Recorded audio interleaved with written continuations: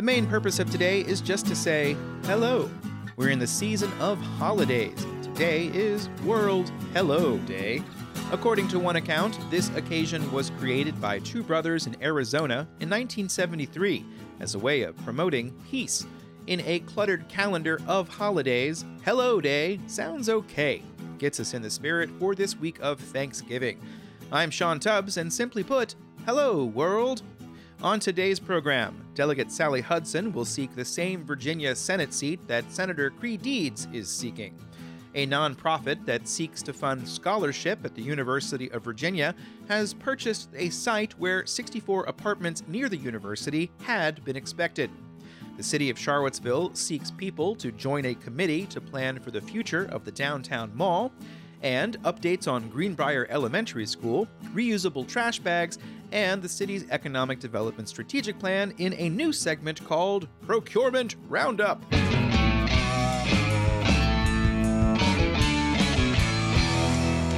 In this first Patreon-fueled shout-out, Unsilent Night is Wednesday, November 30th from 7 to 8 p.m. WTJU is pleased to host the third annual Charlottesville edition of Phil Klein's Unsilent Night, a luminous soundscape played by the audience on mobile devices and Bluetooth speakers as they walk around the streets of Charlottesville's downtown. A group will convene at the X part and then promenade along a carefully chosen route through downtown Charlottesville, creating a unique mobile sound sculpture which is different from every listener's perspective. Advanced registration is requested at wtju.net/unsilent2022.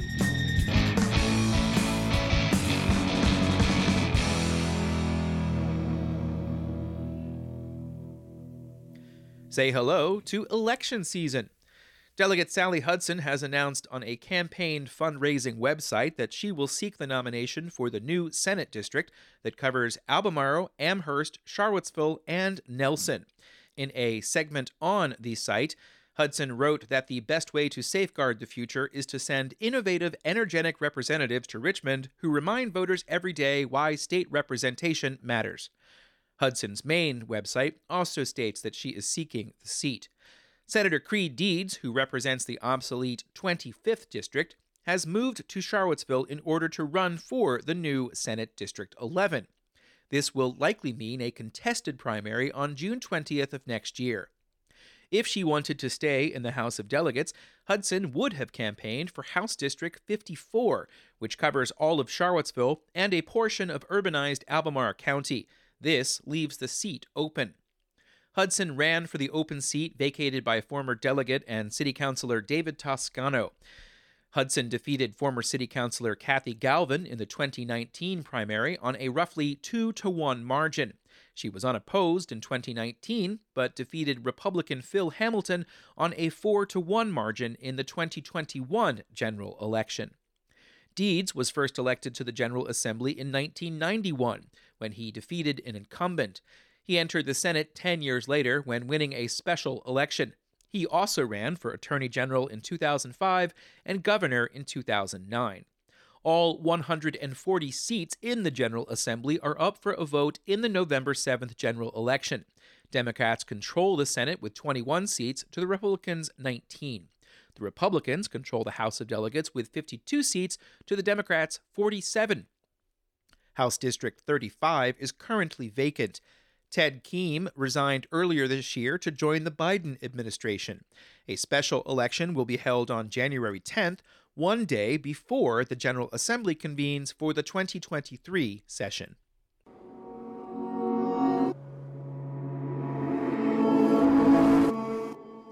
An entity associated with the Jefferson Scholars Foundation has spent $4.3 million to buy 6 properties near Scott Stadium that had been planned for construction of a 64-unit apartment complex on about 1.6 acres.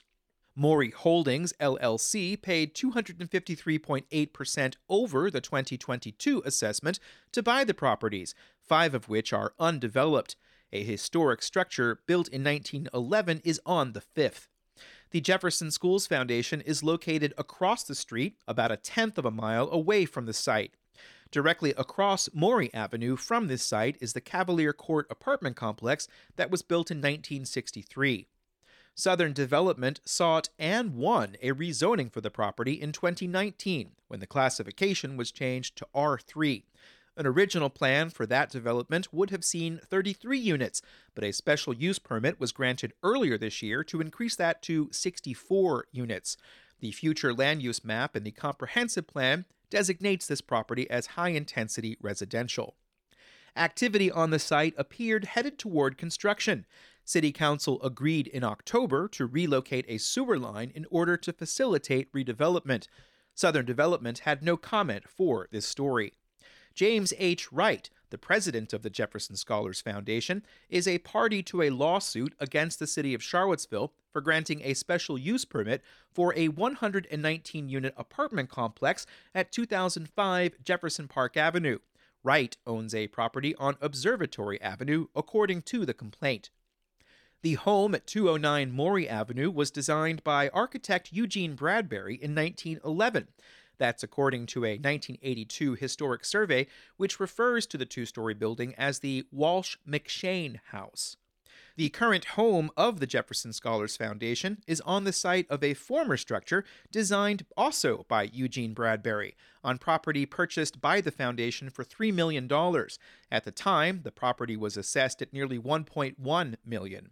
In June of 2007, City Council endorsed an $18 million bond package financed by what was then called the Charlottesville Industrial Development Authority. That September, the foundation sought to increase that amount to $21 million.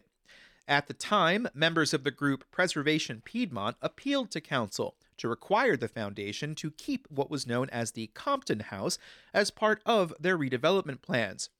When it appeared Council was set to require that as a condition for the increase, the foundation opted to proceed with the lower amount, and the project went ahead. A request for comment from the foundation was not received in time for publication of this story. Entities related to the University of Virginia often have resources to pay well over the usual assessment. On October 19th, an entity associated with the University of Virginia Foundation purchased 2119 Ivy Road for $2.575 million. That's 177.66% over the 22 assessment of $927,400. According to Jeffrey S. Davis, that particular transaction has been classified as an invalid sale, which means it will not calculate towards assessments for 2023. The nearly half-acre parcel is between Copley Road and the section of the Ivy Square Shopping Center the foundation purchased last December for $20 million. The foundation has been slowly assembling properties on Ivy Road for many years. The property remains on the tax rolls until transferred to the Board of Visitors. In just under 2 weeks, the city of Charlottesville will hold another grand illumination at the Charlottesville Pavilion to say hello to a new holiday tree. This will take place in a space that is now the eastern anchor of a former city street, and thousands will be there. Perhaps some of the attendees will be doing research into the future of the downtown mall, an initiative that dates back to the late 1950s. The first section opened in 1976, and there's a lot of history from before and after. But what about the future? Here's a section from a press release that went out on Friday. The city manager is forming a downtown mall committee for the purpose of discussing and vetting ideas for the future management and operations of the mall. The intent of this committee is to be a representative public forum for the discussion of the challenges and potential solutions for the downtown mall. The goal will be to create an action plan within a year. Here's one of the questions in the application. From your perspective, why is the downtown mall important, and what is the most important consideration for its future? I'd also love to hear your answers.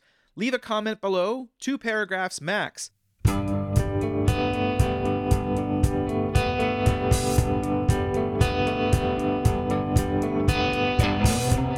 You're listening to Charlottesville Community Engagement, and in today's second Patreon-fueled shoutout, want to learn how to help our unhoused neighbors find affordable, permanent housing? Livable Seville is hosting a webinar, Homelessness in Charlottesville, From Stigma to Solutions, on Wednesday, December 14th at 5:30 p.m. learn from experts from the Haven and the Blue Ridge Area Coalition for the Homeless about housing, homelessness, and policy recommendations to address homelessness in Charlottesville. Registration information is available at livablecville.org.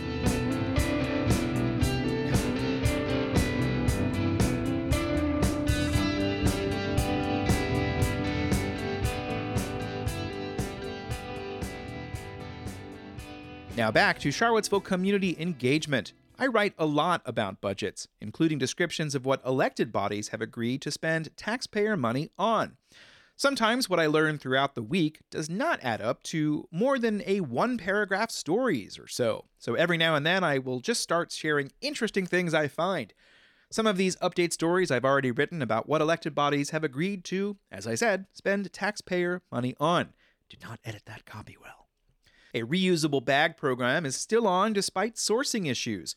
Charlottesville has canceled a request for quotations for a firm to provide reusable bags for eligible community members. Here's a memo sent out last week by Procurement and Risk Management Services. Specifically, none of the builders were able to meet the delivery date stated within the solicitation. The new 5-cent tax on plastic bags at retail stores goes into effect on January 1st, 2023 in both Albemarle and Charlottesville.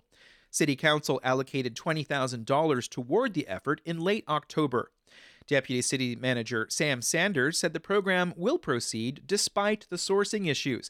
In an email to Charlottesville Community Engagement this morning, he said the city is working on an alternative approach to securing the bags for Department of Social Services to distribute to eligible SNAP and WIC recipients. The city has issued an invitation for bids for the modernization of Greenbrier Elementary School. Project involves renovation of parts of Greenbrier Elementary School, including but not limited to flooring, ceiling replacement, minor HVAC ductwork, storefront glass, and finish work. Project will require coordination with other work on related and unrelated projects on the school site. There is a 456-page manual for the project. A pre-bid conference is scheduled for November 29, 2022. Submissions will be received through December 14th. Work is expected to begin next June 12th, with substantial completion on August 11th. Another school-related project is a request for quotes for a firm to provide vertical geothermal test bore and formation thermal conductivity testing. A total of 2 test bores are required, and the cost includes transportation of either a mud rotary drilling rig or a compressed air drilling rig. Each borehole shall be a minimum of 500 feet. The completed depth shall be determined by the placement of the U-bend. The distance from the bottom of the U-bend to the surface shall constitute the completed bore depth. Earlier this year, the city announced it was seeking a firm to conduct an economic development strategic plan. Last week, the contract was awarded to Resonance Consultancy of New York City. Economic Development Director Chris Engel told the Economic Development Authority in September that the plan would include public input opportunities and that this would be the first such plan in a decade. For contrast, Albemarle County has their Project Enable plan for their Economic Development Strategic Plan. And that's it for episode number 461 of Charlottesville Community Engagement. Another holiday week and another set of plans to get through a week in which some get time off from work, but many others do not. The world never stops moving, and this newsletter aims to pay attention and remain vigilant. This week, though, there will most likely be 2 more installments of the program. How will you know? The best way to stay in touch with me as I produce the newsletter is through Substack Chat, where I post daily production updates. There's a link to that in the newsletter. I'm able to do those daily production updates thanks to the support from listeners and readers, and for those who support Town Crier Productions on Patreon. Coming up sometime this week is the October 22 property transactions for Charlottesville, which will go first to subscribers. This would be a great week to join. And if you do sign up through Substack, Ting will match your initial payment. Hooray for Ting! This helps provide additional support as I keep an eye on the boiling kettle, the drying paint, and the scintillation of bureaucracy. And even if you don't sign up for a paid subscription to this newsletter, Ting still wants your business. And if you sign up through a link In the newsletter, you will get a free installation, a $75 gift card to the downtown mall, and a second month for free. Just enter the promo code COMMUNITY. Thanks today to Jen Finazzo and Brie Luck for providing sound bites. Now, let's get back to the world turning. Have a great day.